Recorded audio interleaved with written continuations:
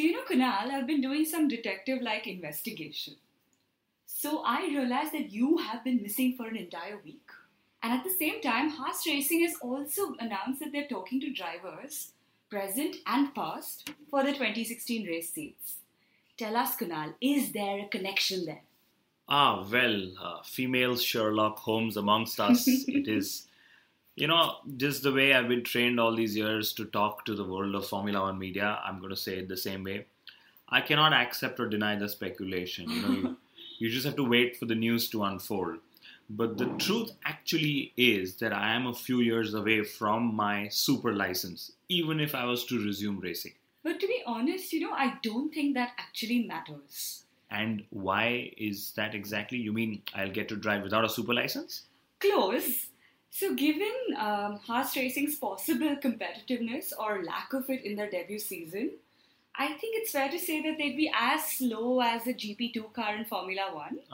So basically that means is that you're only 1 year away, Kunal, from driving for Haas Racing. That's something I didn't think of. Come on, get to work, Kunal. Talk less, race more. You can do it. But I should also tell you that Haas Racing also say that they're talking to Vern, Gutierrez, Hulkenberg. And who else do you think they're talking to? Well, your guess is as good as mine. But I wouldn't be surprised if they approached a certain Pastor Maldonado too. You mean his sponsors? His F1 is Formula One's expensive. So you can't really ignore a Maldonado or, in this case, his sponsors. But on the plus side, having Maldonado on the team is always such an asset. You mean you keep making more assets to go racing because he crashes them? Is that what you say? Not exactly, but I'll give that to you. But just having Maldonado in your team, Kunal, always ensures that the TV cameras are panned right onto you. They don't want to miss a single thing he does. That means that Haas could get a lot of coverage in their debut season if they were to sign up a Pastor Maldonado. But you know what? I am not surprised that Maldonado blames media for his crash in Aldo image. We take some credit. Of course we do. The Inside Line F1 podcast takes a lot of credit for Crashter. And credit is always due where it's worth. And just the way he's most worthy of the moniker, we are most worthy of taking the credit as well. We love pastor jokes. But there is news of Haas Racing actually shortlisting drivers, Kunal. So now they're down to a list of 5 drivers. What do you actually think their criteria is? Interesting. I've never been asked this question before. But now that you do, I think the first criteria would be that you have to be thrown out by a top team, or in this case, it would be won by Red Bull Racing. The second could possibly be that you got to be consistently ignored by top Formula One teams, and in this case, it would mean Hulkenberg. Oh dear. And the third one, very crucial, you should be able to attract and already have sponsors from your home country. In this case, it would be Gutierrez. Okay. And I don't know, whatever happened to Haas's publicity of an all-American lineup, because we want to take Formula One to the front pages on the US of A. So you mean speed actually isn't a criteria? Well, I wish it was, and I'd love to see teams organize a shootout to select the drivers. That would be absolute fun. Wow. Meanwhile, the Finnish Grand Prix is in the offing. 2017 Helsinki. Well, as long as the Finns can afford it, and I also hear that it's going to be a street circuit. Wow, that seems awesome to me. Of course, I am a fan of the Finn in Formula One. And we've had a Finn on the grid for the last 2 decades or so, Kunal. So there's been Häkkinen, Raikkonen, Kovalainen, and now Bottas. Oh, that is an interesting statistic. And you know what's more interesting, in fact? So more often than not, a Finn on the grid has been replaced by another Finn. So, for example, you had Kimi Raikkonen, who replaced Mika Häkkinen at McLaren. And now, of course, there are talks of Bottas replacing Raikkonen at Ferrari. I didn't know you've actually beaten me 70-30 halfway through on this podcast already. You should start getting time used for me to to that, Kunal. Yeah, or rather, time for me to strike back. But talking of street circuits in Finland, Pirelli has a new street compound called the Super Duper Super Soft. Wow, say that again. Super Duper Super Soft. That's my version of it. Formula One likes, thankfully, something simple, which is a super soft. Okay, but Not surprisingly, the teams don't know where to test that new tire. Oh, wow, what a major problem. But can't they just go and test it in Singapore? Doesn't that make sense? Well, but this is Formula One. The Singapore solution to me is most sensible and cost effective. The teams will be there, drivers will be there, engineers will be there, and we'll have a street circuit. But that is also possibly why it's ruled out. It doesn't meet the standards of Formula One. To meet the standards of Formula One, the sport will specifically seem to meet in a month, possibly January of 2016, to test it. There is talk that they will test the street tire on a non-street circuit in Sepang. Now that is the perfect Formula One solution, my friend. So. Right. And on the note of testing, so Lewis Hamilton has been invited by Rossi, Lorenzo and Yamaha to test their MotoGP bike. That would also mean that Rosberg somewhere is sitting and furiously texting them to give him a test too. But at this rate, I won't be surprised if Hamilton wants to test the NASCAR. Then one day he'll get up and say, I want to fly to the moon. I'll go drive the Mars rover on Mars.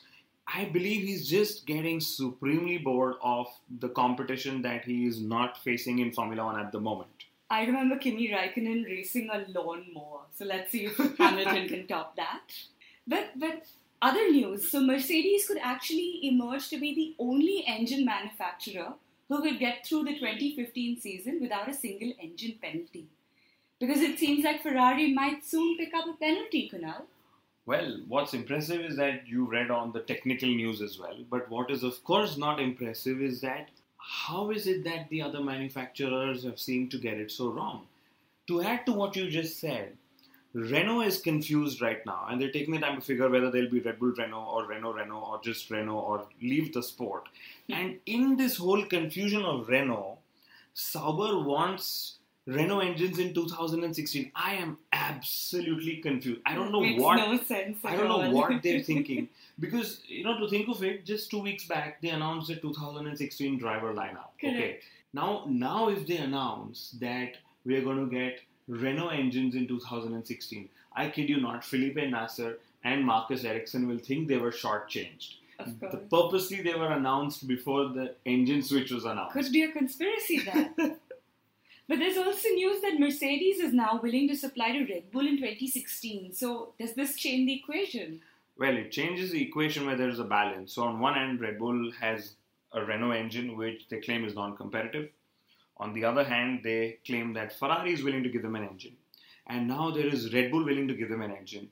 But I tell you what, and I have written about this with much success, a post which is done really well on my blog, that the sport will be fixed instantaneously if every single car on the grid gets a Mercedes engine. Anyway, technical news aside, since we're not really having any action on track, we're going to have a competition here, Kunal. Really? I am not competing with you, I'm sorry. There's no competition there anyway.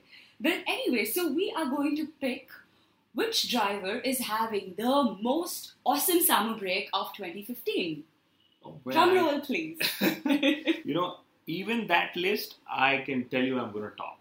You don't know this, and not a lot of people know this, but I spent 10 days in a forest in the western part of India, in a place called Igatpuri, by myself. It was absolutely bliss. Wow. But I'm very keen to hear what you have researched about the other drivers. No, but your radio silence aside. So we had Ricciardo. He was posting pictures of lemon cakes and himself riding his Vespa through the summer. That to me is where the difference in class lies in Formula One these days.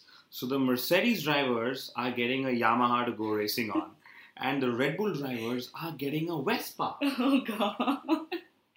And meanwhile, Lewis Hamilton, he's partying with Rihanna in the Barbados. Well, it just goes to show that it's his season. You can't beat him on track or off it. Max Verstappen, he's spending the summer, Kunal, beat this, getting his driver's license. And in his free time, playing video games. I just want to imagine what will happen if he fails his road car driving license test. Jenson Button and his wife, not such a good summer shutdown for them. They got gassed and robbed. And he's one of the biggest ambassadors of the sport. Is that why he continuously becomes an easy target? A few years ago, he was attacked in Brazil. I really thank God that he's okay, and so is Jessica. I mean, okay, let me put it this way. I really thank God that Jessica is okay, and so is Jensen. Okay, maybe at this moment they would have thought that instead of practicing yoga, they should have practiced martial arts together. Okay, but I'm surprised. It seems like he's an easy target. He got attacked in Brazil, like you said. He got attacked in France, and they claim that he got up with some bit of stomachache and there was some sort of a gaseous feeling. And I do know from my friends in Great Britain that beans is their favorite staple diet. No, I don't know where you're going with that. But apart from all of this, I can tell you that there is a high chance Jensen Button is taking acting lessons to co-host Top Gear. That could be good news. That could be good news for a lot of fans. Meanwhile, Romain Grosjean on the beach with family. Now, we do know, Kunal, that he'd said that if there are any more races in 2016, he could well be divorced.